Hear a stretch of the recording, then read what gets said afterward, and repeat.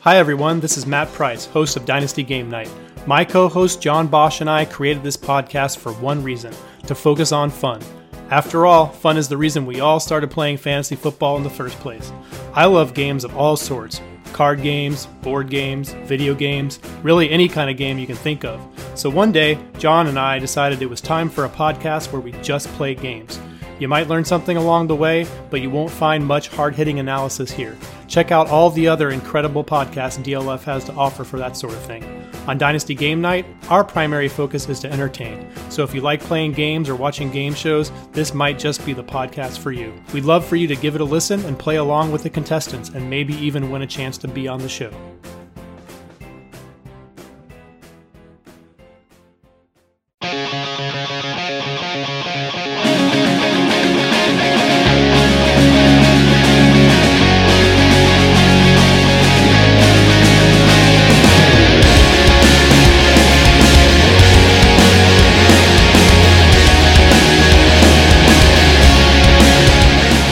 DynastyLeagueFootball.com and a DLF family of podcasts. That's James the Brain. Guys, I have never wanted a Browns rumor to be more true than I do now. Keep my fingers crossed. That's Sam Stompy Lane. You know, global warming is a hoax perpetrated on the public. Yeah. Kind of threw me off with that one. That's Fantasy Joseph III, Trey Barrett. Guys, what is invisible and smells like carrots? That's right. Rabbit farts. Rabbit fart.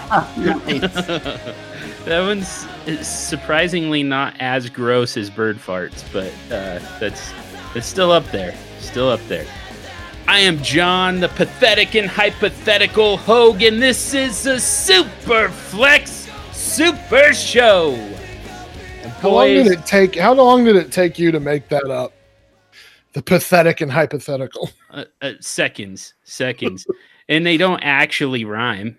It's spelled different, and I get it. I'm probably going to hear about that, but that just goes to show how pathetic I can actually be.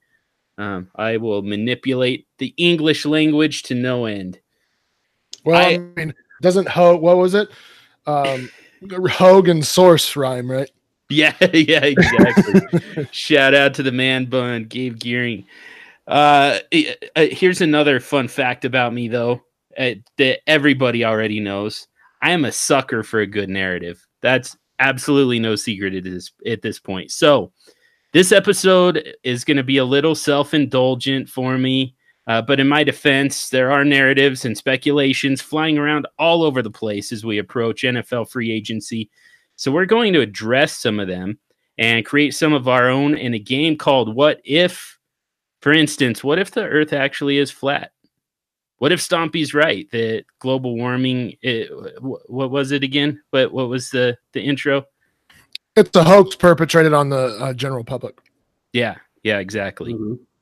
What happens if I throw this piece of American cheese in my baby's face and it sticks? You know, that video is great, by the way.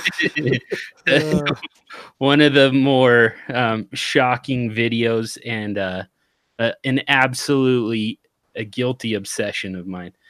So that's going to be the game, but we are going to focus way more on the NFL and everything going on around it with trade rumors. Draft speculation, free agency coming up next week. So much going on, and we're gonna wade through all the hypothetical scenarios. But first, I want to introduce our guest, Trey Barrett from the Fantasy Joes podcast. He's at Trey Barrett. That simple on Twitter. He's one of the hosts of the Joes podcast. It's at FF Joes. Trey, God, thank you so much for coming on, man. So you have been one of the torchbearers for SuperFlex as of late, which we have a deep appreciation for. And at this point, can we just say that Fantasy Joes is a SuperFlex podcast? It feels like that's the way this is headed, right? Yeah, man, I think you could say that completely. We love talking about SuperFlex, and you know, I think that there's not enough quality content out there committed to it, and honestly, it's makes up the vast majority of leagues that I play in, and single quarterback leagues are basically becoming like the standard scoring system in fantasy football. Like that, they're just not going to exist very long. So yeah, man, happy to be here. Super excited to join you guys tonight. Nice, so good to have you. Yeah, SuperFlex is like throwing cheese at an infant. Everybody does it, nobody's talking about it. What a ridiculous analogy. I like it. So let's actually real quick before we get to this though, tell us a little bit more about what you guys have planned, what you guys are working on right now at Fantasy Joe's, and what the listeners can expect going forward. Because we're gonna have people jump on and listen to Fantasy Joe's right along with the SuperFlex Super Show to get twice the SuperFlex content. So what can they expect? Well, we actually are in the midst. Our episode from this past week was kicking off. We've got an industry SuperFlex Mockasaurus that's going on, and so we compiled a group of people from the industry that were willing to participate, and so we're doing. Everybody. We find that everybody loves a good mock draft. Doesn't matter when it is. So and we included rookies, so there's a little bit of rookie talk in there. And then the episode that we're releasing next week actually is the same group of people actually did an aside and did a SuperFlex rookie mock. So a lot of mock drafting coming up, all SuperFlex, and where we talk about where we're taking quarterbacks and who we like and what range they're going to the draft. So some good content as far as mock and evaluating people's picks and talking trash about people's picks. It's good times, man. Really good times. Speaking of that, I was surprised that I didn't see the mute icon disappear from James's avatar here when you said talking crap about people's mock drafting, because James was involved in those mocks, both the Mockasaurus and the rookie mock, I believe, right? Is that correct, guys? Yeah, that is correct. Yeah. So James, how's that been going? And did you give them plenty of ammo to run you down? Well, a little bit. The first episode, I'm not going to get into it too much. Last week's episode that came out of Fantasy Joe's, I didn't get run over too bad. They covered the first few rounds of our mock here, and I took Aaron Rodgers in the first round of the SuperFlex at the 8th pick, and I thought that was going to be kind of an unpopular decision there, but they went pretty light on me. They were okay with it. So I enjoyed that. The pick that I picked that got I think the most the response that I kind of thought I hit a home run with it was Sony Michel in the 4th round, and that one didn't get the love that I was hoping for. So, but really, really good insight on all the picks. They kind of go over kind of a general, round by round basis, kind of a and go into everything, and it was fun. It was a really good listen. I can't wait for this one to come out that you guys just recorded. Can we mention the rookie mock draft and who you picked in the rookie mock draft? Well, I don't know, Trey. Do you think we can give them a little bit of a preview of that one? Yeah, man. I think it's a fun pick to talk about. So yeah, go for it. Yeah, this was a SuperFlex rookie mock, and I believe I have the 8th pick, and I selected Drew Lock with that pick, and that's my much maligned for my quarterback rankings in this rookie draft, but he is my QB1 in this rookie draft. There's a lot with Lock that I like, but there's a lot that he still needs to fix. But I don't think this is a great quarterback class in general, so I've got questions about all of the prospects. But I think Drew Lock is a guy who's going to be drafted top 10 once the draft comes here, and I think he'll get opportunities sooner rather than later. So I was happy to get him in a SuperFlex mock there. But I know I'm probably alone with that as far as I know Stompy's not on board. Well, yeah, I don't think either of us are on board. That's the thing, real quick. When you say top 10, you're saying number 10. He's going to go number 10 to the Denver Broncos because he's too big for any other roster. I don't know that that he's going to be there at 10. To be honest with you. Wow, really? Okay. Yeah. I think the way teams are thirsty for quarterback, someone's going to trade up and someone will take him even before then. And I believe, but worst case scenario, he drops to 10. Yes. Ugh, I hate it. But that was a good segue to that tweet that you put out. What was it, last week? Your top 5 quarterbacks?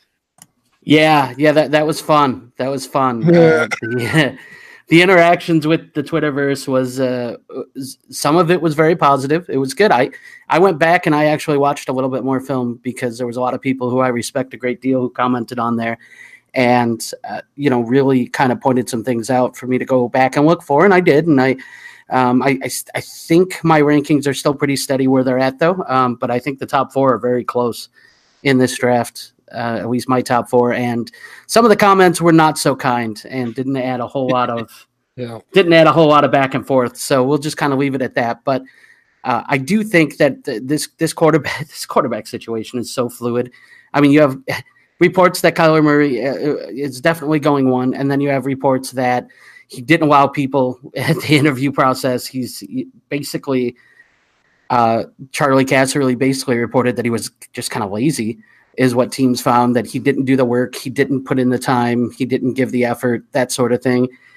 And then there are teams that are, making theories about how he weighed and measured in at what he did. And I don't know how much of that is all true, but it just seems like there's just such a wide array of opinions when it comes to him and the rest of the quarterbacks in this class. And so the way this is going to shake out in the next month and a half, I think anybody's guess is as good as the next person's, because it could really shake out any which way with the top 3 or 4 kind of going in any order, in my opinion. Nice. Well, that definitely leads into the main topic for this episode, the what if. There's a lot of what ifs to that, a lot of what ifs to, landing spots for the rookies. And we definitely try and focus on quarterbacks here on this podcast. But we're still going to talk about some of these other players because it still affects the quarterback position. So we can get to some of these wide receivers in particular, and even some of the running backs who are going to be on the move. But we're going to start with the draft, and we're going to start with that number 1 overall pick. My question is, what if one of these other teams trades up to the first overall pick and, makes the trade with the Arizona Cardinals to take over the first overall pick? There are a handful of teams. There are really only 3 teams who can realistically make that jump. I think Denver at 10 could do it, but man, you'd have to give up a lot to make that big of a jump. And beyond that, everybody else with quarterback needs, I don't think that they've got the capital to get to the first overall pick. So for me, it's the Raiders, the Giants, and the Jaguars. Those are the most likely teams to move up into that first position to take a quarterback potentially. And we're not even saying that they necessarily trade up to take a quarterback, but let's discuss those 3 teams in particular and see what the feeling in the room is here as far as what happens with that pick. Is it still Kyler Murray? Is it Dwayne Haskins? Is it somebody else entirely? So let's start with you, Trey, and just grab one of those teams, whichever one you want to talk about, and tell us what happens if that team trades up to the first overall pick.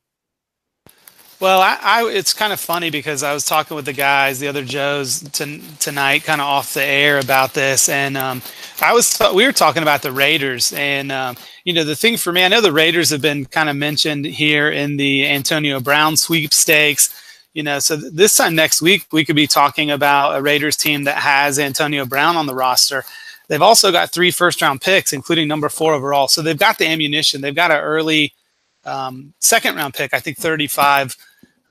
So they've got the ammunition there, and we were kind of talking about, like, what if they trade for Antonio Brown, trade up to number 1 overall, and get Kyler Murray, and then with one of those other picks, add a guy like N'Keal Harry or Kelvin Harmon or one of the. I mean, all of a sudden, the jokes about John Gruden and his just absolute ineptitude, the offense could start to look kind of exciting for fantasy. I don't know how much for the real NFL, but I think that there could be some real excitement if they were to trade up to 1 overall and take Kyler Murray. I think that would really cement Kyler Murray for me as a top 2 pick in rookie drafts if he goes 101. And so I think that could be a pretty fun scenario. If that does happen, I wouldn't mind. And this is going to become from a personal bias, but I wouldn't mind if the Broncos traded for Derek Carr. Honestly, I mean, he's not the best quarterback, but he's definitely, as Bobby Koch puts it, a serviceable quarterback. So, yeah, that would be. I mean, and you'll see the kind of the same thing with the Josh Rosen speculation. Is what do you do with a starting quarterback when you have 2 of them? Yeah, no, I think you're onto something. That's kind of the question I would ask is what happens to Derek Carr then? Because he definitely still has some value, and he probably finds a landing spot somewhere. But it will be interesting to kind of see that. The thing that tickles my fancy out of this is Jacksonville. I just love the idea that because everyone has already assumed, and it's already been widely reported, that Jacksonville is expected to sign Nick Foles, but expected to, and until he does, I don't know. There's still some question in my mind on whether or not Jacksonville is going to, if another team maybe swipes in and makes swoops in and makes a better offer, for Foles. So until that happens, Jacksonville still is very much in the mix for a quarterback. They definitely need one. And if they were to trade up and they were to get Kyler Murray, I mean, it's one of those moves where it's not getting much publicity because everyone just kind of expects Foles to go there. But if it doesn't happen, Jacksonville's going to have to do something. And I don't know that they're sold on the rest of the free agents out there outside of Foles. And so, then you start looking at the draft and you start seeing, I wonder what their options are. So that would be interesting to me, is to see what Jacksonville would have to give up to move up to 1. And if they'd be interested, if they don't land Foles, if something goes wrong between now and, the start of free agency. By the way, we haven't really mentioned that if any of these 3 teams are trading up to 1, I highly doubt it's for anything but Kyler Murray. And really, I don't think any team trading up to 1 is going to be going with anybody but Kyler Murray. So it's definitely they're definitely going to be, or I would say that Kyler Murray is probably going first overall in these situations if a team trades up. For the Giants, obviously, I think that's probably the best landing spot right now, unless something or someone else on this list gets moved. With Evan Ingram, with Sterling Shepard, with Odell Beckham Jr., and then Saquon Barkley, you have a very good set of skill players. So I would imagine that Kyler Murray going there would be instant success for Murray, and it wouldn't be a stretch for me to say that he could go first overall in SuperFlex Dynasty or SuperFlex rookie drafts. And that's only though if he goes first overall, or is that regardless? Well, no, I'm saying if he goes to the Giants in some way, if he goes to the Giants and lands in a situation like that, surrounded by that talent, which there's no guarantee at this point. Right. That was going to be my next question. What if Beckham is not there? Do you feel the same way about Murray? Or Haskins, for that matter? I mean, it looks like the Giants can really kind of just stay where they're at. They might have to make a move up a little bit, but I mean, it seems like they're targeting Haskins. That's the way this really looks. The only team that really gets in their way is the Raiders. So, I mean, it looks like the Giants can really just kind of sit back. And if Haskins falls past the Raiders at 3 or at 4, sorry, then the Giants are going to get him at 6. So regardless of who the Giants end up with, I mean, I think that they get one of those 2 most likely. is that the situation where you're willing to say, all right, this is the 101 in SuperFlex Dynasty? Not with Haskins, no. Just with Murray? Yeah, the offensive line for New York needs help. Mm-hmm. And that's why I think Murray would be fine, is that he's very athletic. He can get outside the pocket. He can throw off platform a lot better than Haskins. Haskins is a pocket quarterback. So I think Murray will excel regardless because he's a playmaker. Of course, there are some questions about his just his overall football skills in terms of being a traditional quarterback. That maybe there's a not a success story here. But between Haskins and Murray, I would have to say that Murray has the higher, maybe not higher, but is more likely to succeed in New York than Haskins is right away. All right, well, I'm going to bounce around this show sheet a little bit. What I want to ask, and I'm just going to throw it out to whoever wants to answer, whoever wants to jump in first on this one. But my next question, based on that, what if Kyler Murray doesn't go first overall? Where do you think where does he land? What does that do to his dynasty value? Yeah, well, first of all, I really love that question because I kind of wanted to touch on that anyways. You know, we have to give Arizona a ton of credit because if Arizona didn't at least put out the fact that and get teams to buy that they were interested in Kyler Murray, we wouldn't be talking about the number 1 pick. We'd be talking about number 2 because nobody would go to Arizona to try to move up.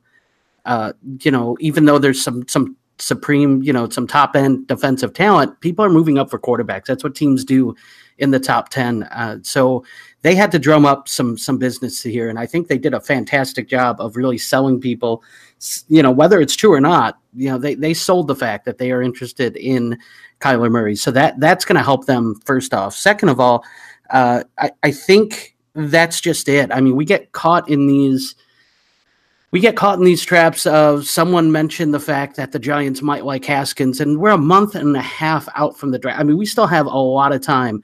There's still pro days. There's still a lot of things that could happen between now and then. We get caught up sometimes in the fact that, we feel like, oh, we saw one team maybe tied to some quarterback, so he's going there. They're interested.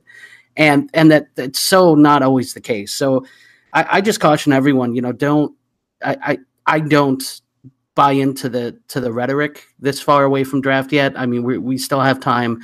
There's still a lot to be learned, and normally within about a week of draft time is when we start finding out a little bit more, to where we can start putting some concrete to some of the rumors or kind of shed what those rumors were that weren't true. So to me, there's all that. But if Kyler Murray doesn't go number 1 overall, I have a feeling it's because of some of the off-field stuff, just some of the questions on his work ethic and that sort of thing, because I think a lot of people who, at least a lot of NFL executives who, have the tape have already dubbed that he's worth that number 1 pick. So if something changes, I think it's going to be because of the interviews. I think it's going to be because of, when they really dig in and kind of get a feeling about a prospect. I think that can change the outlook more than what he's put on film. So to me, if that happens, then another quarterback's going 1 overall. It's just going to be, who is it? And it's probably, Haskins was probably the answer there. But I really do think Drew Lock has closed that gap a little bit. And I guess we'll see from here on out, for the next month or so, how much. But I think he's closed it a little bit. So, yeah, it will be interesting to see if he doesn't go number 1 overall, who does.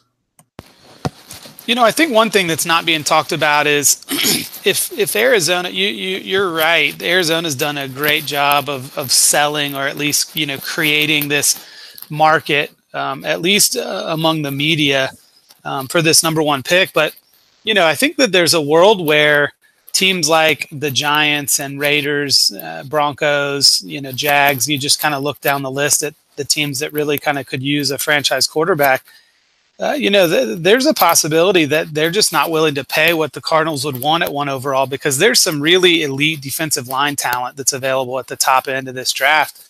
And so I think for the Cardinals, if they do decide that Josh Rosen is their quarterback of the future, or at least the guy they're going to stick with for now, I think that, the D-line talent that's up there is easily worth a number 1 pick. So, things could just get totally thrown off. And then you really, because you've got the 49ers and the Jets, the Raiders, technically based on what John Gruden's saying, don't need a quarterback. So you've got, 3 or 4 teams right at the top of the draft that don't need quarterbacks. So you really could see a lot of movement there, because, there's, I think, 6 teams in the top 15 that really need a franchise quarterback. So it's going to be very interesting. It's going to be fun to watch the movement that happens even before the draft, even before draft night, and then during the actual draft, and see some of the, a team like Tampa Bay, for instance, they could move down, and some of those teams that are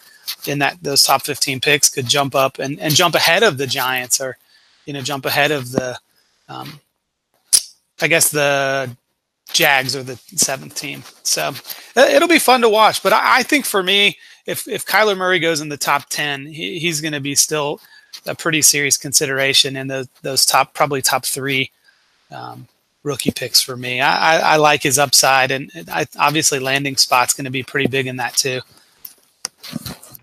Yeah, and especially in a class that's so heavy on the wide receivers, that's that makes it really tough to, it's really hard to take a wide receiver early in a dynasty rookie draft, just because, you still have to wait on these guys. Even the best wide receivers to come out as rookies, you usually can't count on them as an every week starter. Beckham is the all-time fluke. Evans is right there with him, but beyond that, you really have to plan on waiting at least a year before these guys become actual starters for your roster. So it definitely pushes the quarterback position up and kind of forgives a little bit, even if they do slip.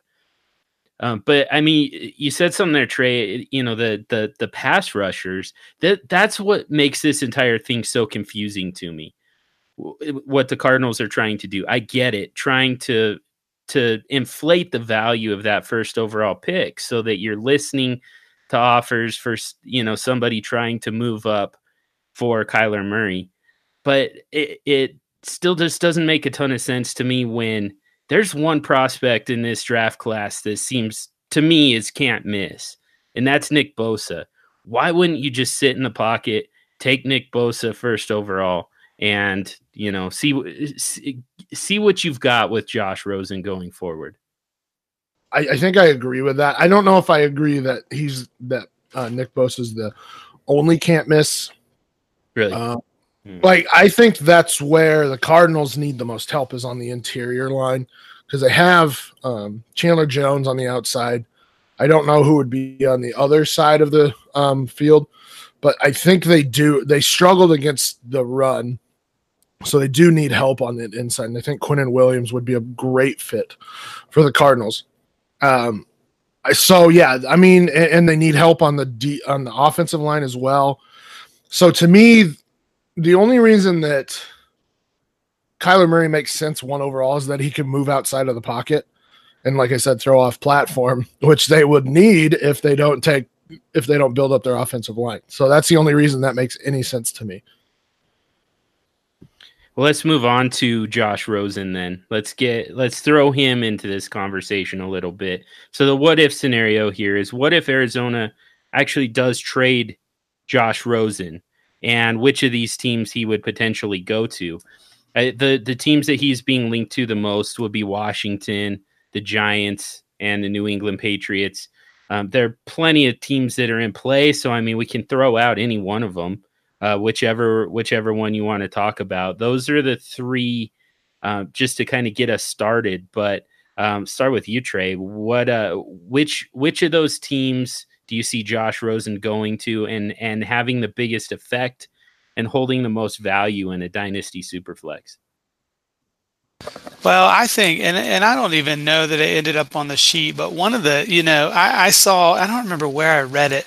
Oh yeah, I do. It is on here. New England. I mean, I think, for me, for a guy like Rosen, what would get me the most excited, in a world where we kind of think that Josh McDaniel's going to take over for Belichick in the coming years, and Tom Brady obviously doesn't have more than probably a 1 to 2 years left in him. The opportunity for a guy like Rosen to come and sit behind Tom Brady for a year, a la Aaron Rodgers coming and sitting behind the greatness of Brett Favre. I think that would be just a dream scenario for Patriots fans, for Josh Rosen owners. I think that could be a lot of fun. I mean, of course, everybody loves to talk about anyone going to New England, right? For fantasy value. So I think that could be a really, really interesting. And New England has a lot of draft capital in this draft class. And so I think, if the Cardinals do decide to take Kyler Murray at the number 1 overall pick, I think a trade to New England could really be possible. That'd be such a Patriots move. That'd be actually pretty annoying. But you're right. I mean, that is pretty much that's just about the perfect fit. But what do you think, James? Yeah, no, I like that. That's fun. The only reason why I don't want to talk about that and think about it too much is because the thought of one of these top tight ends ending up in New England in the first round just tantalizes me. So if they have to give up that last pick in the first round to get Rosen, that's the only bugaboo, is that I don't get to see one of these elite tight ends maybe there. So I'm going to hold out hope for that. But Stompy actually talked about the Giants earlier, and I think that would be a fantastic situation for someone like Rosen, because if he's not ready right away, that's okay. You can probably get away with starting Eli for the better part of another year, especially if you could sell to that fan base that we have a game plan in place. We have this young guy ready to take the wings when he's ready. And if OBJ is still there, and if, Sterling Shepard is healthy and Evan Ingram's there and Saquon Barkley, I mean, you're surrounding him with good talent. You just have to fix the offensive line at that point. And I think that can be done over the course of a year. So I think if you give him a year to sit behind Eli Manning, I think that you put Josh Rosen in a really positive situation and one with an elite supporting cast. So I would really like to see that happen, to be totally honest with you.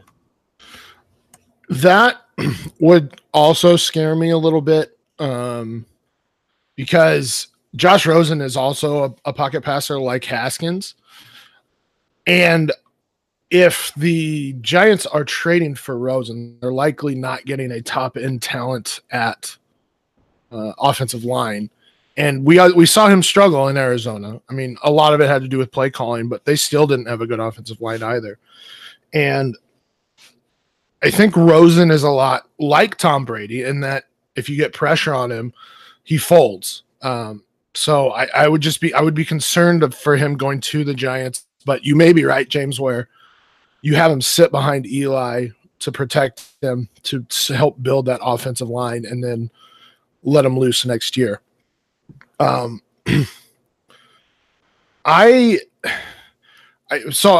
let me talk about New England real quick. New England is known for their difficulty, their offensive scheme being difficult, hard to learn, I suppose. And Josh Rosen, there were concerns about Josh Rosen being quote unquote too smart for his own good, in that he gets bored or he needs to be challenged with the playbook. So I think I agree that New England would be a great fit, learning behind Tom Brady, learning in that offense. He's a lot like Tom Brady in what he does well. So I like that situation, or that what if. Washington, I'm good. I mean, there's just not a ton there. Maybe the slot receivers. I do like Trey Quinn. I do like Jamison Crowder if he's there, but Josh Doxson hasn't shown me anything. Paul Richardson had flashes in Seattle, but It's just not a special pass catching unit. But then again, the Redskins are likely built around the run. So it might help Josh Rosen in that capacity to get Darius Geis going. They also have a very good offensive line. So if they could bring in another wide receiver, that could be a possession wide receiver. And I don't know where are the Redskins picking? Good question. 15. So, I mean, if they could, with how deep this wide receiver class is, if they could get somebody in the second round that could end up being their wide receiver one, I would feel a lot better about that. But yeah, I mean, of the 3 places that we talked about, I think Washington probably the last place I want them to go. Other than, and this could be another thing, and I just added it, was what if they don't trade him? We at Dino Diagnostic just got off recording with Josh Hermsmeyer, and I've seen him make this argument on Twitter, is that what if they just bring in Kyler Murray and then have them compete for the starting job? So we've seen it work in the near past here with guys like when the Redskins drafted Robert Griffin and Kirk Cousins. Now there were some injuries involved, but you still had 2 legitimate starters in the NFL at points. We saw it with Seattle where they signed Matt Flynn and then they drafted Russell Wilson. Russell Wilson won the job.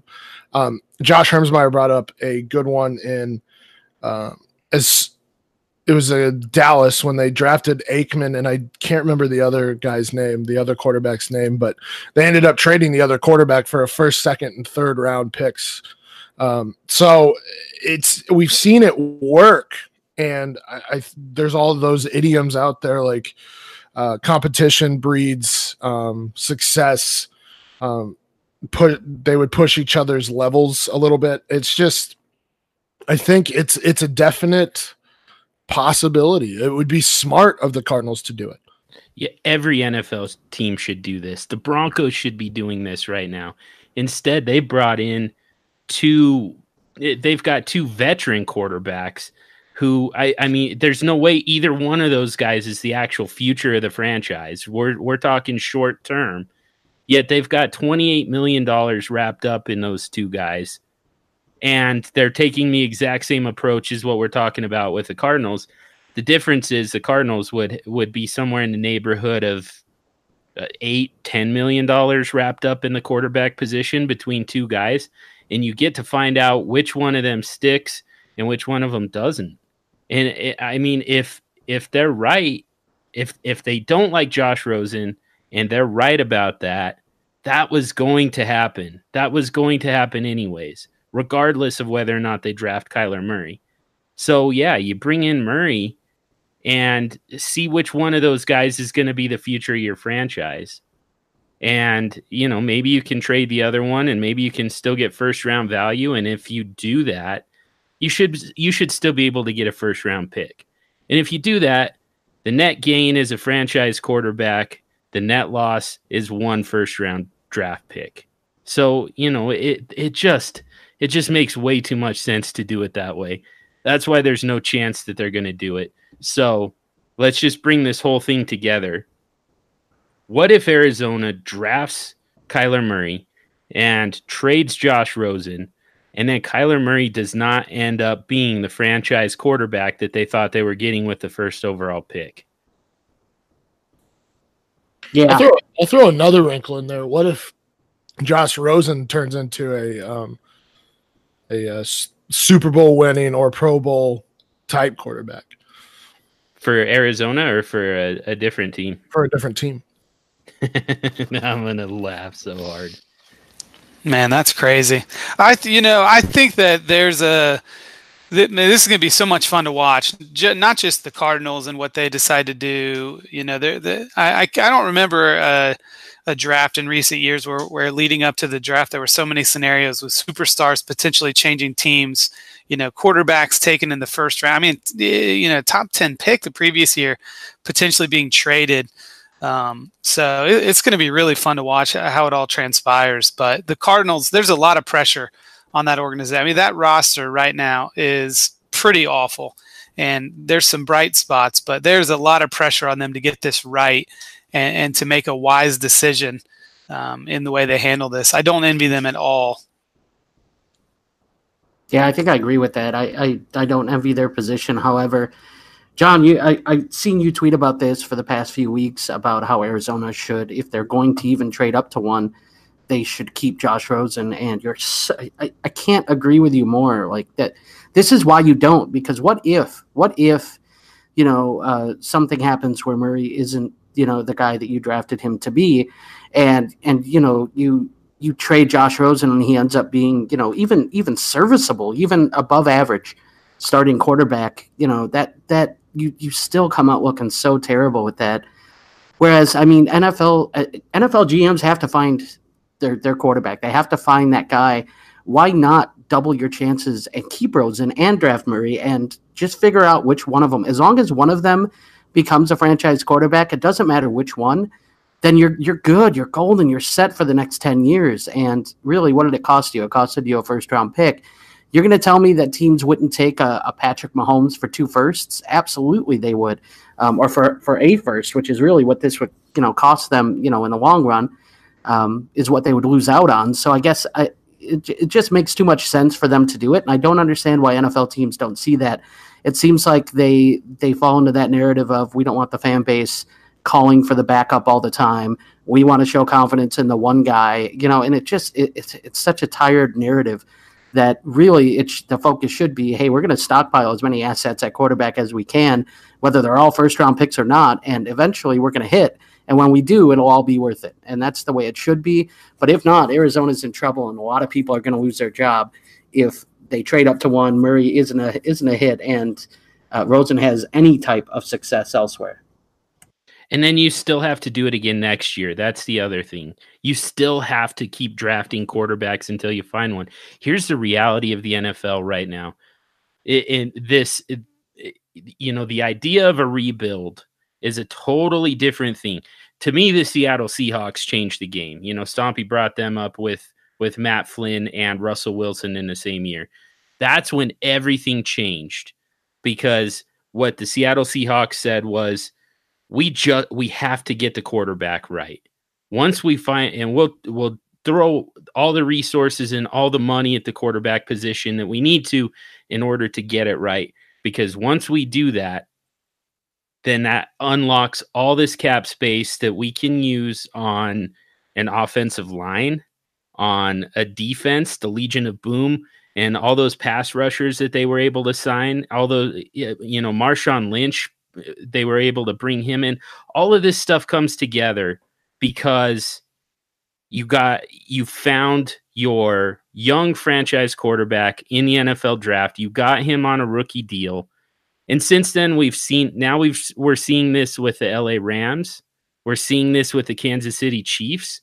They're able to throw so much money. Look at what the Rams did last year with all that cap space that they didn't have to spend it on the quarterback position.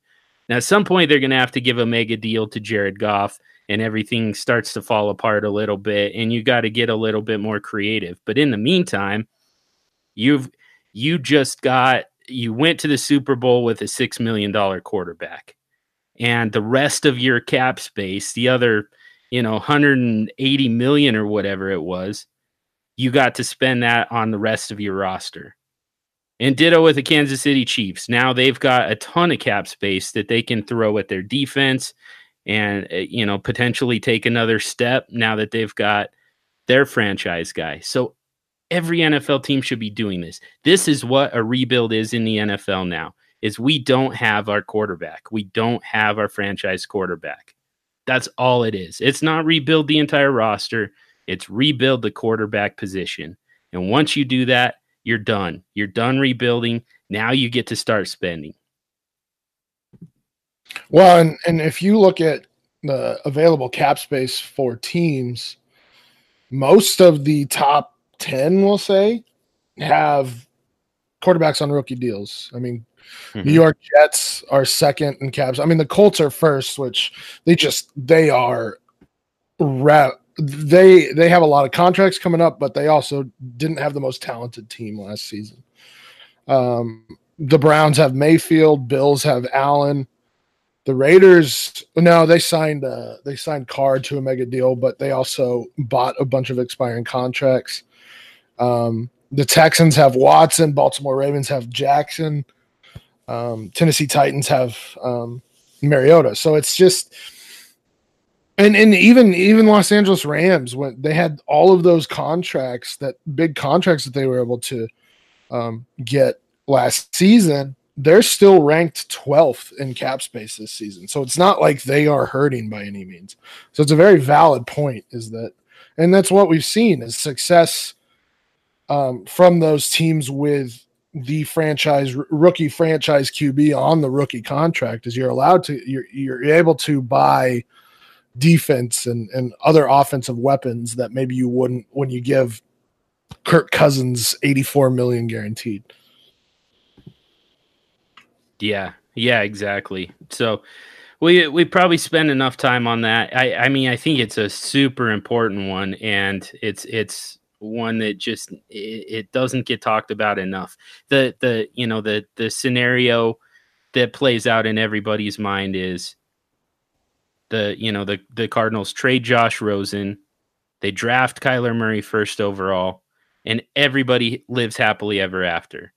And that's not necessarily going to be the case. There should be more discussion here about what happens if they blow it again and draft a quarterback who doesn't work out. I don't believe that's the case with Josh Rosen personally. I'm still a huge Josh Rosen believer. But anyways, we like I said, we spent way too much time just on the Kyler Murray, Josh Rosen, Dwayne Haskins, that whole story as it's unfolding. But we've got a couple other things that we need to get to in the limited amount of time that we've got left. But there are a lot of trade rumors flying around, two elite wide receivers in particular. So let's actually start with Odell Beckham Jr. And we're going to preface this one by saying we're recording this late Wednesday night. And the rumors on Odell Beckham have been ramping up quite a bit today. It's entirely possible that this trade happens either before or very soon after this episode drops. And this might be one to skip past if you already know the news by now, but hopefully this gives us a little bit of time for this episode to kind of simmer. And so we'll talk about this first, though. Odell Beckham Jr. sounds like he does get traded, and it sounds like he gets traded very soon, which is honestly pretty surprising. But it sounds like the teams that he's been linked to are the Cleveland Browns, the San Francisco 49ers, and the Oakland Raiders. But I think there's probably some other teams who could be in play, who could be in the conversation.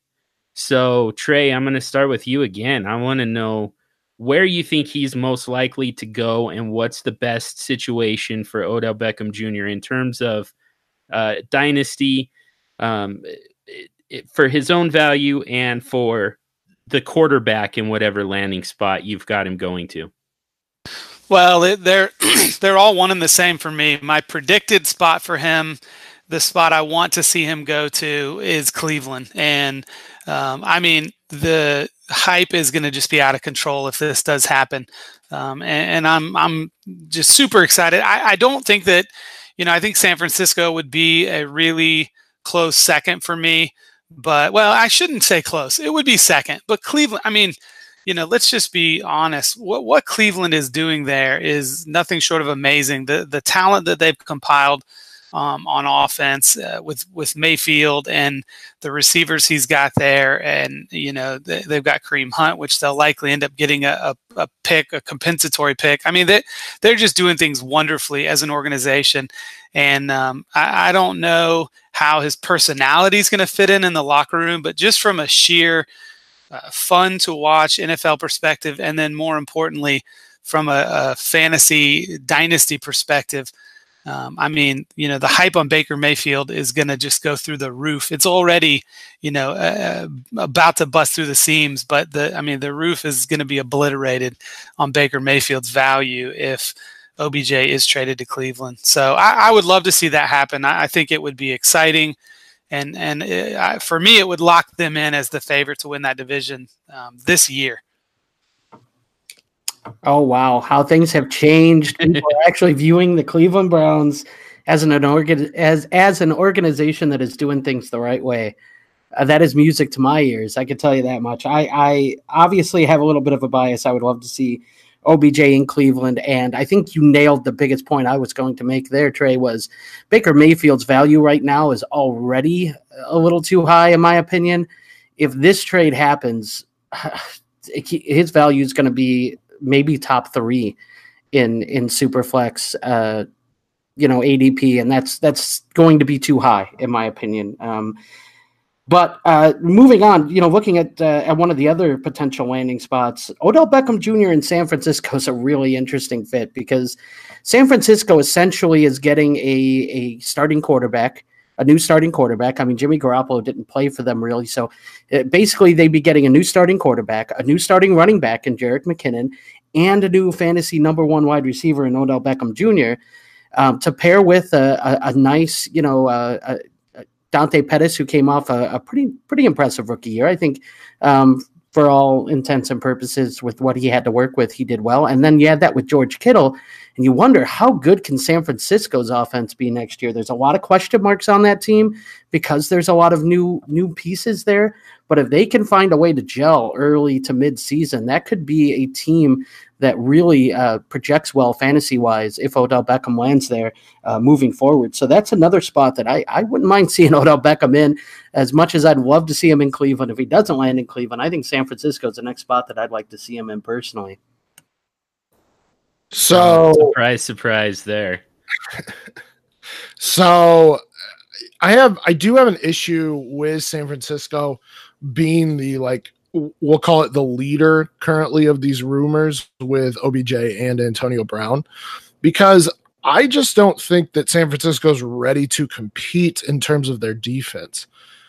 And with this being a defensive heavy draft, I think it would be a mistake if San Francisco didn't go with an edge rusher like Nick Bosa, like Josh Allen at that number 2 pick. So I think it would be good in terms of fantasy. And as much as I don't like Jimmy G, I can still admit that Jimmy G with somebody like Antonio Brown or OBJ is going to be very, very good in fantasy. But in real world football, it just doesn't make sense to me because I'm assuming that you're likely going to have to give up that 1.02. Can I pose a little bit of a twist on this? I'm just curious what you guys think, and I know we're going to kind of get into this in a little bit here, but if Cleveland becomes the clear front runner for Odell Beckham, if that seems to be the case, and you're the Pittsburgh Steelers, do you change your stance on whether or not you want to trade Antonio Brown to Cleveland? I'm just asking because, would you rather play Odell Beckham Jr. twice in a year, or would you rather give the Browns the option to maybe take Antonio Brown, who's a little bit older, and maybe you can get better compensation from Cleveland than maybe you're getting currently from other teams? Would you change your stance at all if you're Pittsburgh and say, you know what, if Cleveland's going to acquire an elite wide receiver, maybe we'd rather it be Brown than Odell Beckham that we have to play for an extra 4 or 5 years, longer that he might be playing than Antonio Brown? Oh, interesting. I just don't think teams think that far out. Yeah, and it's also tough to just assume that, it's tough to just assume that Beckham is for sure going to Cleveland, and so you throw him Antonio Brown just to basically block Beckham, and then what happens if Beckham was going to San Francisco all along. I think that you kind of have to roll the dice. I don't think that there's really a way around it, but that's definitely some next level thinking that is just again just kind of lacking in these NFL front offices. And then I think the final one that we can talk about really in detail here is Oakland for OBJ. It makes more sense to me in terms of the timeline for the Raiders if it's OBJ over Antonio Brown. But and it really depends on how they want to spend their cap. They do have the 5th most cap space, so they can definitely sign somebody like, let's say, Le'Veon Bell, and they trade for OBJ. All of a sudden, that offense looks a lot better. I mean, they can somehow retain Jared Cook. They have Marcel Aitman, who came out on of late last season. They have Jordy Nelson in the slot, who I think could bounce back a little bit. So that gets interesting there. John Gruden's an enigma right now because I don't know exactly what he's trying to do. I know he bought a lot of old guys to get expiring contracts. So I'm assuming that now that he is starting to get some money, he will start using it. But then again, like maybe he's just waiting until they move to Vegas. So I'm having a hard time believing that Brown or OBJ. The only reason I would think that OBJ makes sense is because he will be there when they do move to Vegas. With Brown, it's a little bit of a different story because we don't know exactly what's going to happen with Brown here when he's coming up on this age cliff. Yeah, that's also kind of a tough one to explain to your fan base. At this point, it's awfully close to a lateral move from Amari Cooper to Antonio Brown. I still believe that Antonio Brown is the more talented player, but it's awfully close to a point where the age discrepancy becomes pretty glaring. Why would you move on from, a 24-year-old Amari Cooper to a 32-year-old or 31-year-old Antonio Brown? That's kind of a tough one to explain. But I mean, at the same time, John Gruden doesn't really have to explain this stuff because he's about to cash check number 2 out of 10 for $10 million. And he's going to get all 10 of them. So what about Antonio Brown? Where do you guys think he lands? This one's tough for me because I just explained why I don't like either of them going to the Bay Area. But there are two that are interesting to me in Green Bay and the Colts who we've heard rumors around. And that's because they have elite quarterbacks that can carry teams to the Super Bowl, and giving them an extra weapon like an elite wide receiver in both of those. So in Green Bay, you would have Devontae Adams and Antonio Brown. In Indianapolis, you would have T.Y. Hilton and Antonio Brown, along with those tight ends. So I think those are intriguing because I think the Packers are absolutely in win now mode. The Colts are a little bit interesting. They have a ton of cap space. So I don't think that's something we have to worry about. So if they wanted to get into win now mode, I can see them signing a bunch of big free agents on defense and then going for somebody like Antonio Brown and going for it in the next few years with Andrew Luck here. I think for me, it's still Oakland because that, and it has more to do with not necessarily what I want to see, but that seems to be where all the rumors are pointing. I do find it kind of interesting that all of a sudden now that there's this ultimatum that the Steelers appear to be putting out that, it's kind of like, everybody get your best offer in by Friday and we will be taking the best offer we have. So I'm not quite sure what that's about, but I think it's very interesting that that's happening and that, likely we'll see Antonio Brown moves here in the next week. So for me, I still think it's going to be Oakland. I'm not quite sure how I feel about it. They do have, I don't know what they'd have to give up to get him. They do have 4 picks in the top 35. So they have a real opportunity to inject some talent onto that team. So And for all the flack that John Gruden has gotten from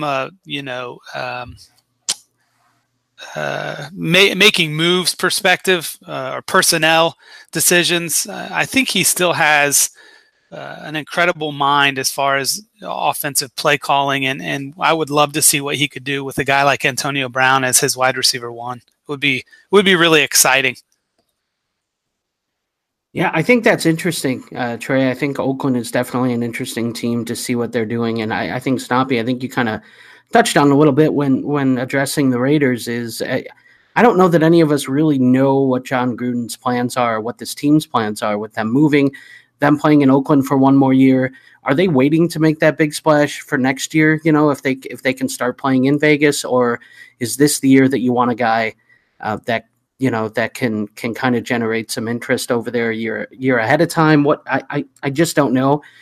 So they're an interesting team to watch, but a team I want to talk about. And look, I know what Pittsburgh says. I know Pittsburgh says we don't want to deal him here, we don't want to deal him there. But ultimately, at the end of the day, I feel like if New England gives them the best offer, they will trade him to New England, because to me, that's just silly to not want to trade him to a team that you may potentially have to beat in the playoffs. It's not a guarantee that you will. Who knows? But if you can get the best package to move him to New England, a team that, you play at most once a year, I think you do it. And it wouldn't shock me if, look, New England's window, yeah, they just won a championship. I get it. But, Tom Brady isn't getting any younger. They definitely need some receiving options. Rob Gronkowski may not even be back for next season. There's who knows. That window is kind of closing pretty quickly here for them to win championships. So keep acquiring assets and keep going for it while you can if you're New England, because I'm not sure that train just keeps rolling once Brady's gone, once Gronk's gone, once they start losing some of those key pieces. So it wouldn't shock me if Antonio Brown's the type of guy that they would make a move for to bring in. It just seems like a Patriot move to do, and they desperately need wide receiver help. And it wouldn't shock me if that's what they do. If New England tries to make a move to get Antonio Brown, I don't think it's going to cost the first round pick to acquire him either. So I think that might be something that New England might want to venture, towards making an offer for. And I would love to see Antonio Brown playing with Tom Brady, obviously. So that's still a team that I'm keeping an eye on. Even though I know Pittsburgh has reportedly said they don't want to deal him there, I still think at the end of the day, if New England makes the best offer, they'd be hard-pressed not to take it. Yeah, ditto for the Colts, I believe. I think that's a pretty good fit. And the only thing that could really get in the way is, again, that mentality of we don't want to have to play this guy, especially in the playoffs. Green Bay makes a ton of sense, I think, but I don't know that's not really the type of move that Green Bay tends to make. So I'd be a little surprised if that happens, but I think that one probably does the most for Antonio Brown's individual value in Dynasty. Mind you, this is a new regime. It's not Ted Thompson. So they actually made free agent signings last season, believe it or not. Yeah. So it was kind of Jimmy Graham, and that was really kind of it as far as the position guys, though, right? They made the trade for Deshaun Kaiser. Yeah. But I think we're now getting up there in age for Aaron Rodgers. I believe he's 35. Yeah. And if you're going to do it with a Hall of Fame quarterback, now's the time. Like,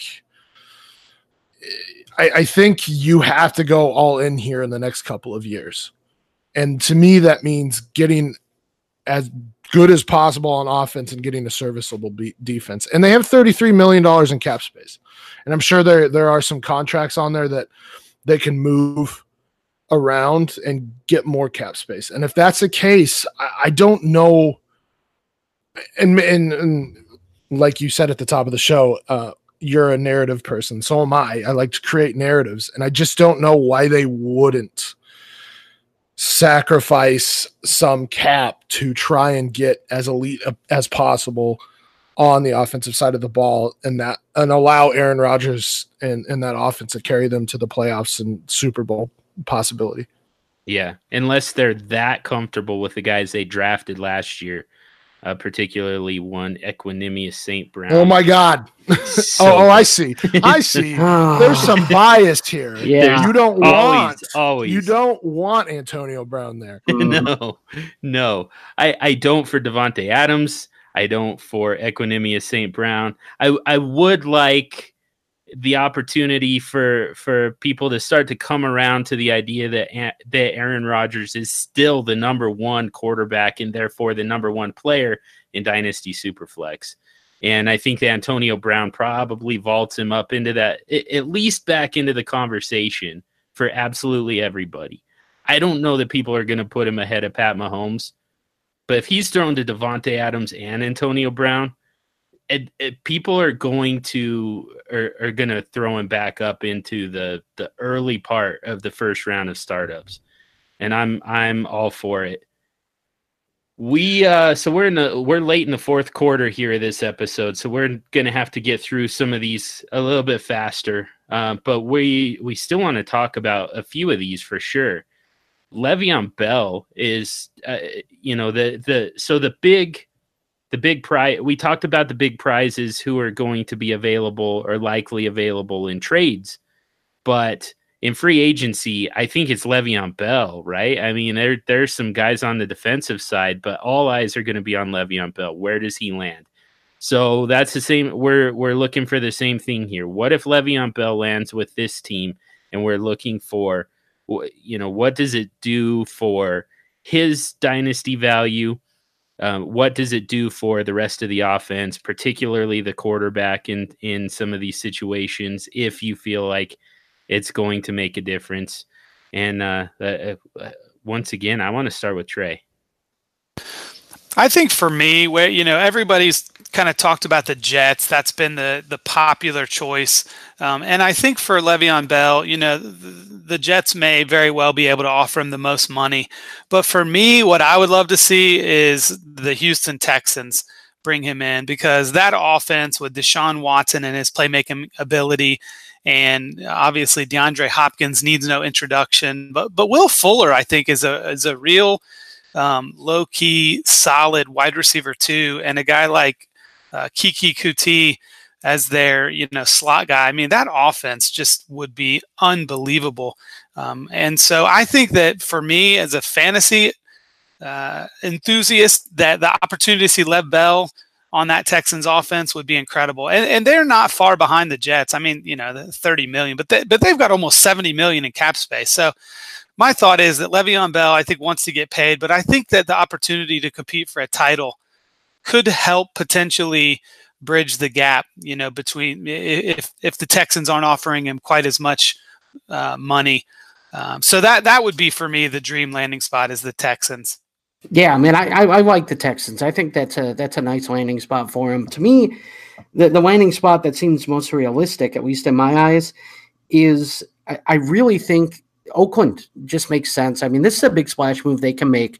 It's not going to cost them any type of capital as far as draft capital goes, or they don't have to trade anything away to acquire him. He's a free agent. They just basically need to pay him. And I think fixing that run game is the quickest way to fixing that team. Le'Veon Bell is also such a good receiver out of the backfield. He provides a nice safety net for Carr as well. So I think you could do that. And even if you want to trade up to number one overall pick and grab Kyler Murray, this helps him out too. It's a nice safety valve back there. He can rely on the running game. Le'Veon Bell to Oakland just makes sense to me, and I think that's the kind of splash that the Raiders kind of need to make rather than going after one of those top wide receivers that we talked about. So to me, I think Oakland is a nice landing spot for Le'Veon Bell. It makes sense to me for him to go there. So what do you guys think? Allow me to tee this one up for you, Stompy, because I've been predicting all along, and I'm still on this. I believe Le'Veon Bell goes to Baltimore. I believe he belongs in Baltimore. I think that he fits that offense all too well. And again, the narrative side of me, the narrative-driven side of me, would love to see him stay in the AFC North. and be able to we get those revenge games twice a year against Pittsburgh. Yeah. So I'll say this. I love Houston for a landing spot. I think it's the best landing spot, and he will have the most impact. He would make that defense or that offense extremely well rounded, and that defense is very good. So they could definitely be a contender if they got Le'Veon Bell. Oakland, I already talked about. If they could get, they have enough cap space where they can get Lev Bell, trade for one of those big wide receivers, and instantly become interesting at the very least. But yes, imagining Lamar Jackson paired with Le'Veon Bell gives me goosebumps.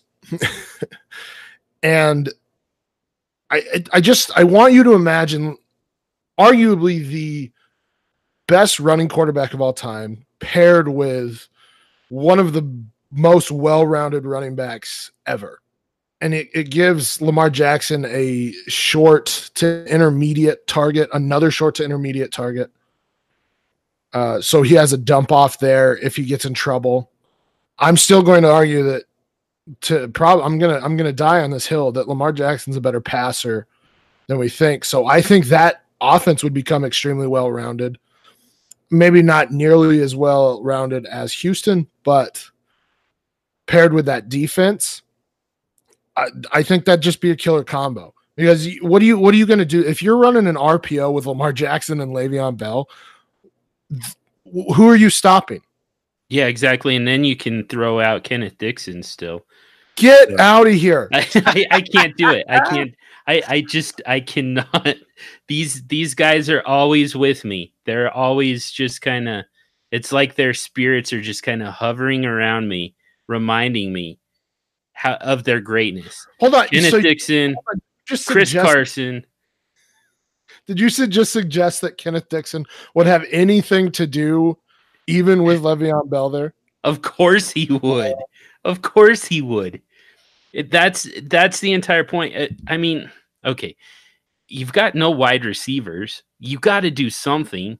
I know that you've got a million tight ends. That's fine, but you still have to have playmakers out on the field. You want to hear people scream? As good as scream? Le'Veon Bell is, Kenneth Dixon is going to be the second best playmaker on that team. Oh, okay, maybe third. Oh. I'll give you Lamar Jackson.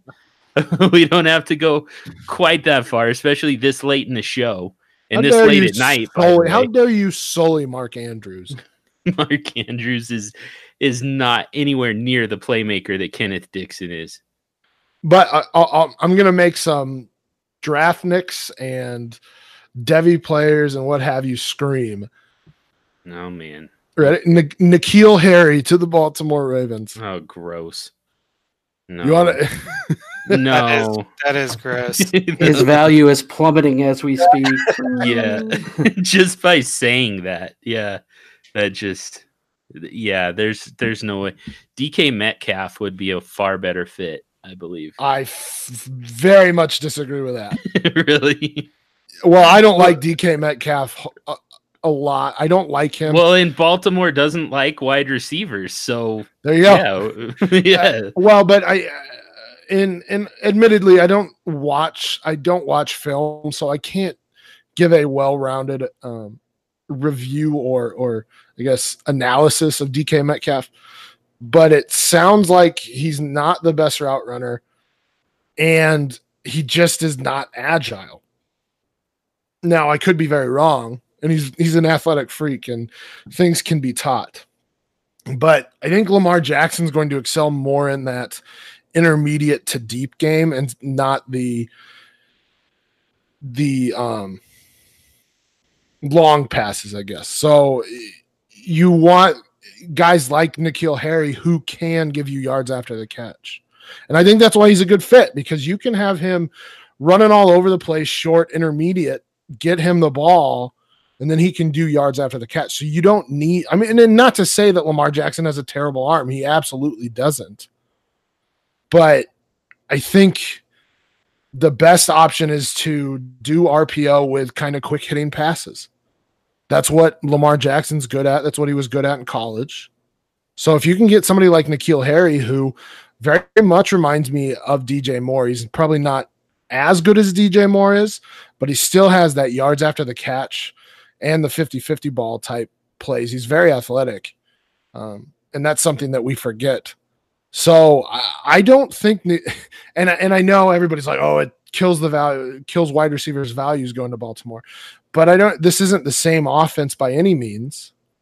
And if you put the right receiver in there, like I think I like Willie Snead as well. You put the right pass catchers in there, they will excel. Yeah, well, you don't need him because you got Kenneth Dixon. So my God, Trey, we want to respect your time, but do you have time for another one or two, or do you want to wrap? Yeah, man, I'm good. Yeah, let's go. Nice. All right. Well, I'm gonna start with you again then. We want to run through these fairly fast, but a couple of them these are way more hypothetical, I believe. OBJ sounds like he's going to move. Le'Veon Bell, we know he's going to land somewhere else. Arizona's going to do something with the first overall pick and make a decision on Josh Rosen. Antonio Brown's on the move. So all that is happening. What we don't know, here's one that we don't know. So what if Todd Gurley's knee is actually just, if this is actually a degenerative thing that's going to hinder his abilities for the rest of his career and going to limit his availability to the Rams for the rest of his career? Man, that's awful. Because I think that there's a lot of people like Todd Gurley is one of those guys right now for me that is neither a buy nor a sell. Like he's just a hold and pray. Because, the concern apparently is pretty real. And I think there's some people that have some pretty strong opinions about, that he's a huge buy right now. But what happened the end of the fantasy season and the actual NFL playoffs as far as his usage is very, very concerning. And so, 12 months ago, the guy was a no-brainer 101 in SuperFlex, I think even was conversation. So, this is just unreal. It's so crazy, the fall from the top. And I don't know where it's going to stop. I'm really interested to see, when we're like a month before the season starts, heading into 2019, where his ADP is going to be at that point. So, man, I hope it's not true, but it's awful news if it is. Yeah, definitely. I hate to take any kind of victory lap with something like this going on, but this has been one of my crusades, guys.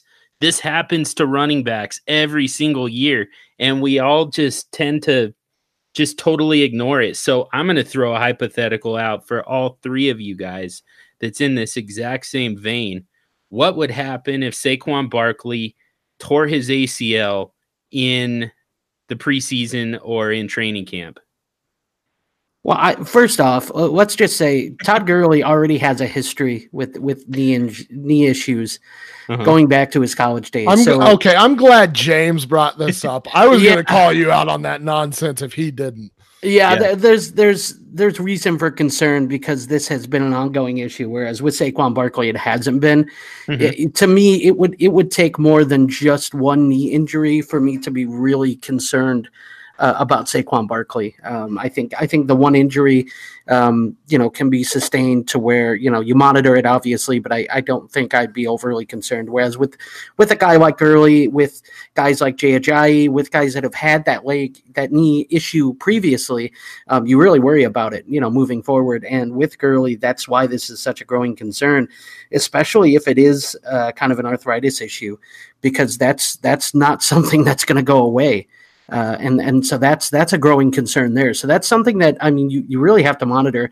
And when you start talking about, possibly entertaining the idea of getting some stem cell type work, done to try to fix it, that's always alarming too, especially for a running back with a knee issue. So, John, I will give you credit. You are always harping on why running backs are not so valuable, and this is kind of it. But I think you have to be more cautious at running back for sure when there's been a history already of a leg / knee / ankle type injury, even a foot injury, just because they sustain so many hits that if that's already been an issue, then it should be, that should be kind of baked into their cost. And I think it's not always. So I will give you that I think we're starting to come around to that idea that if these running backs have some red flags, as far as injury concerns go, we should maybe lower their value just a little bit in fantasy.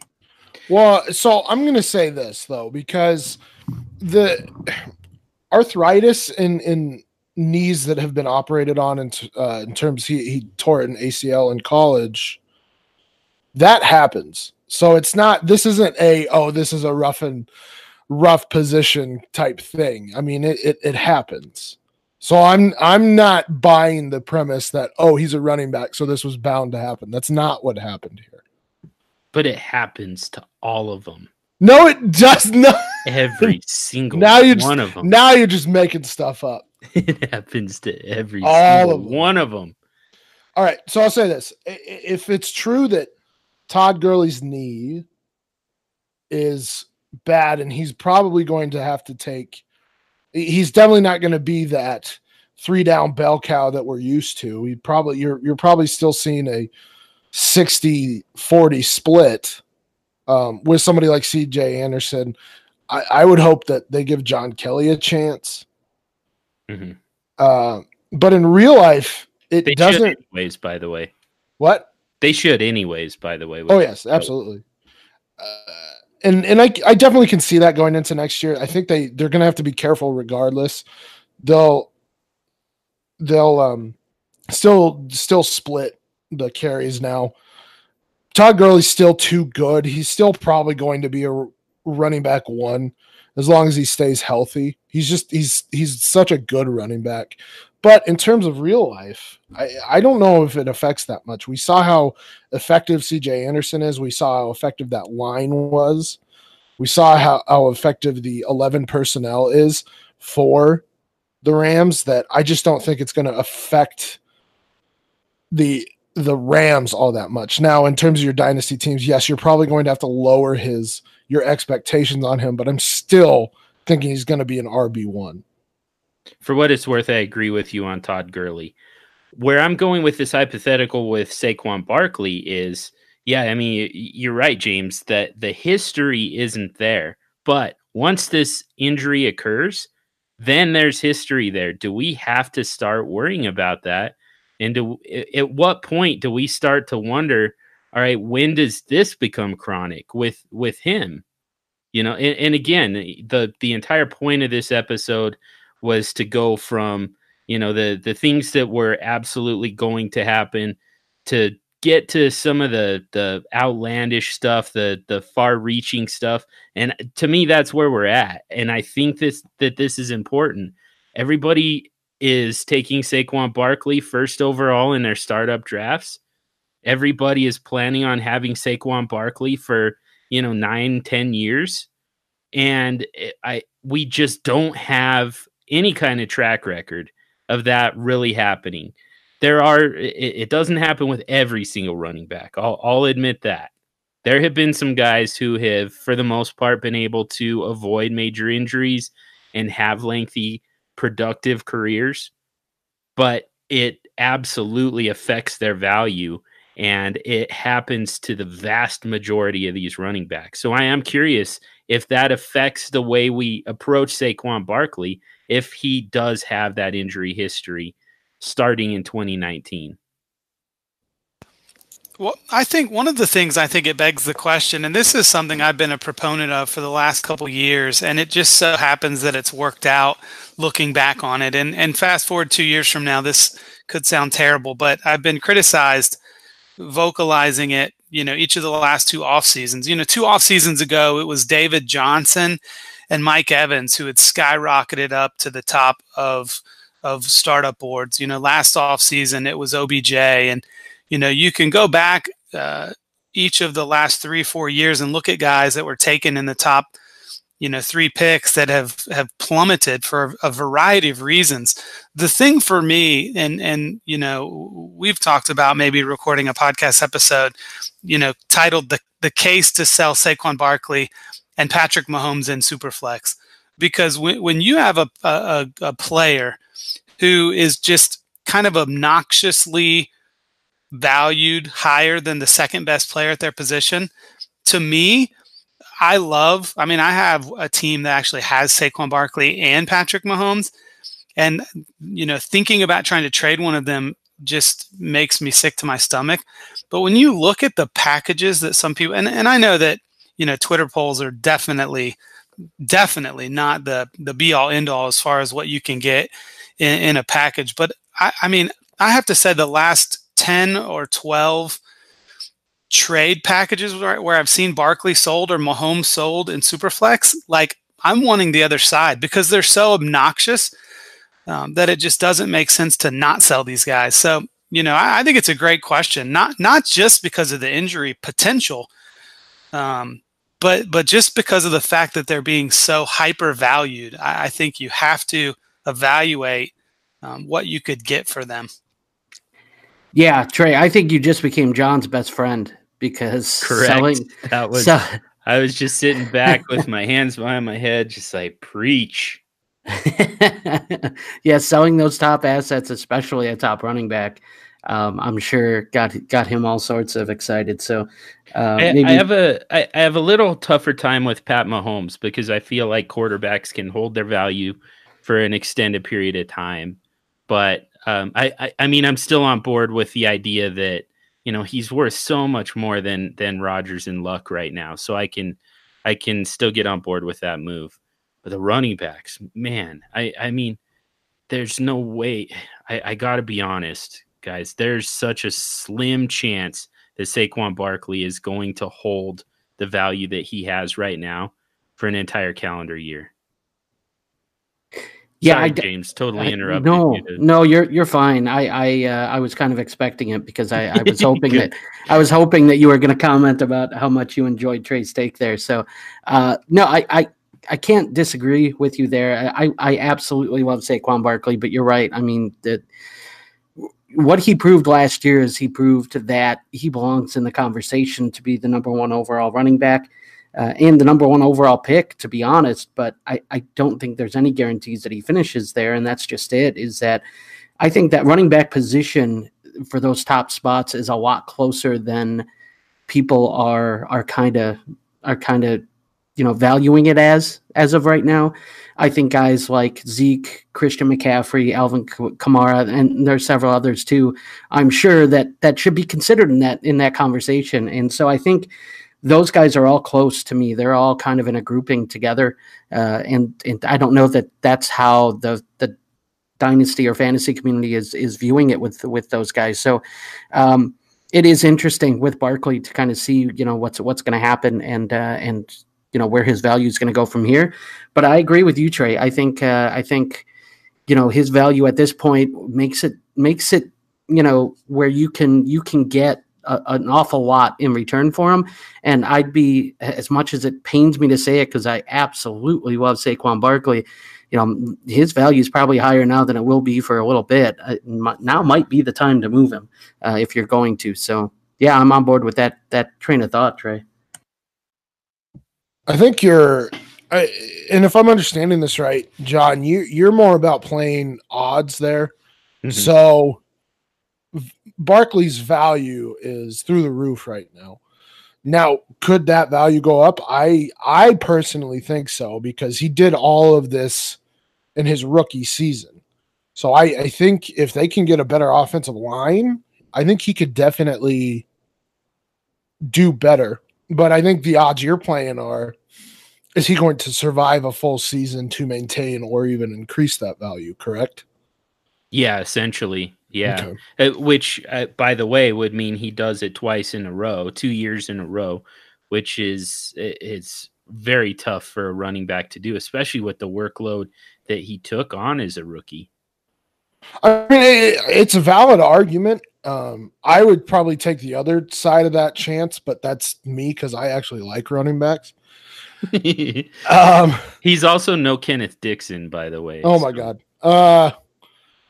So I guess part of the question now is, do you trust guys like Cooper Kupp or Will Fuller now that they've torn their ACLs? Like, how do you compare, let's say, Todd Gurley's knees to those two? Who do you trust more, I suppose? To stay healthy? Yeah. Because the wide receivers. Okay, so and the reason I ask is you said that once there's an injury history there, then it's there. But right. it seems like you apply that more to running backs than wide receivers. Correct. And I don't know how fair that is. It's totally fair. In your subjective opinion, it is totally fair.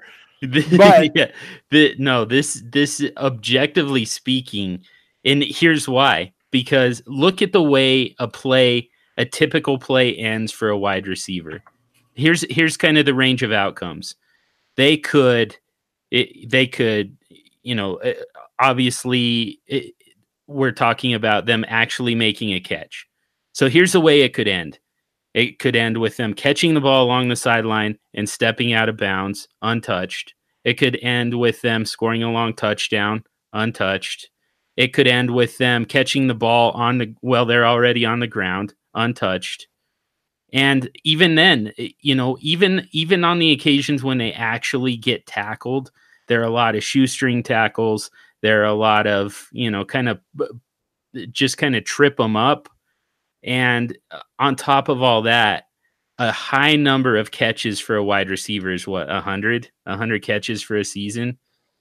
And how many of them end in a violent collision? Whereas running backs are going to touch the ball somewhere in the neighborhood of 300 times. And maybe 2% of those ends with them getting into the end zone or stepping out of bounds untouched. There's going to be a collision otherwise on every single one of those touches. Yeah, I think that's in the volume. Like last year, Saquon Barkley, between his rushes and his receptions, had 350 touches. Julio Jones, who's a pretty high volume guy, his career high is like 136. And like you said, the tackles, Saquon Barkley's being tackled by, probably a decent bit of defensive backs, but also a lot of defensive linemen and linebackers. He's being tackled in big piles where 350-pound offensive linemen are falling. I mean, so I think just the opportunity for knees to get twisted around is there. It's a higher percentage, higher chance of it happening, and the higher volume of plays where it could happen.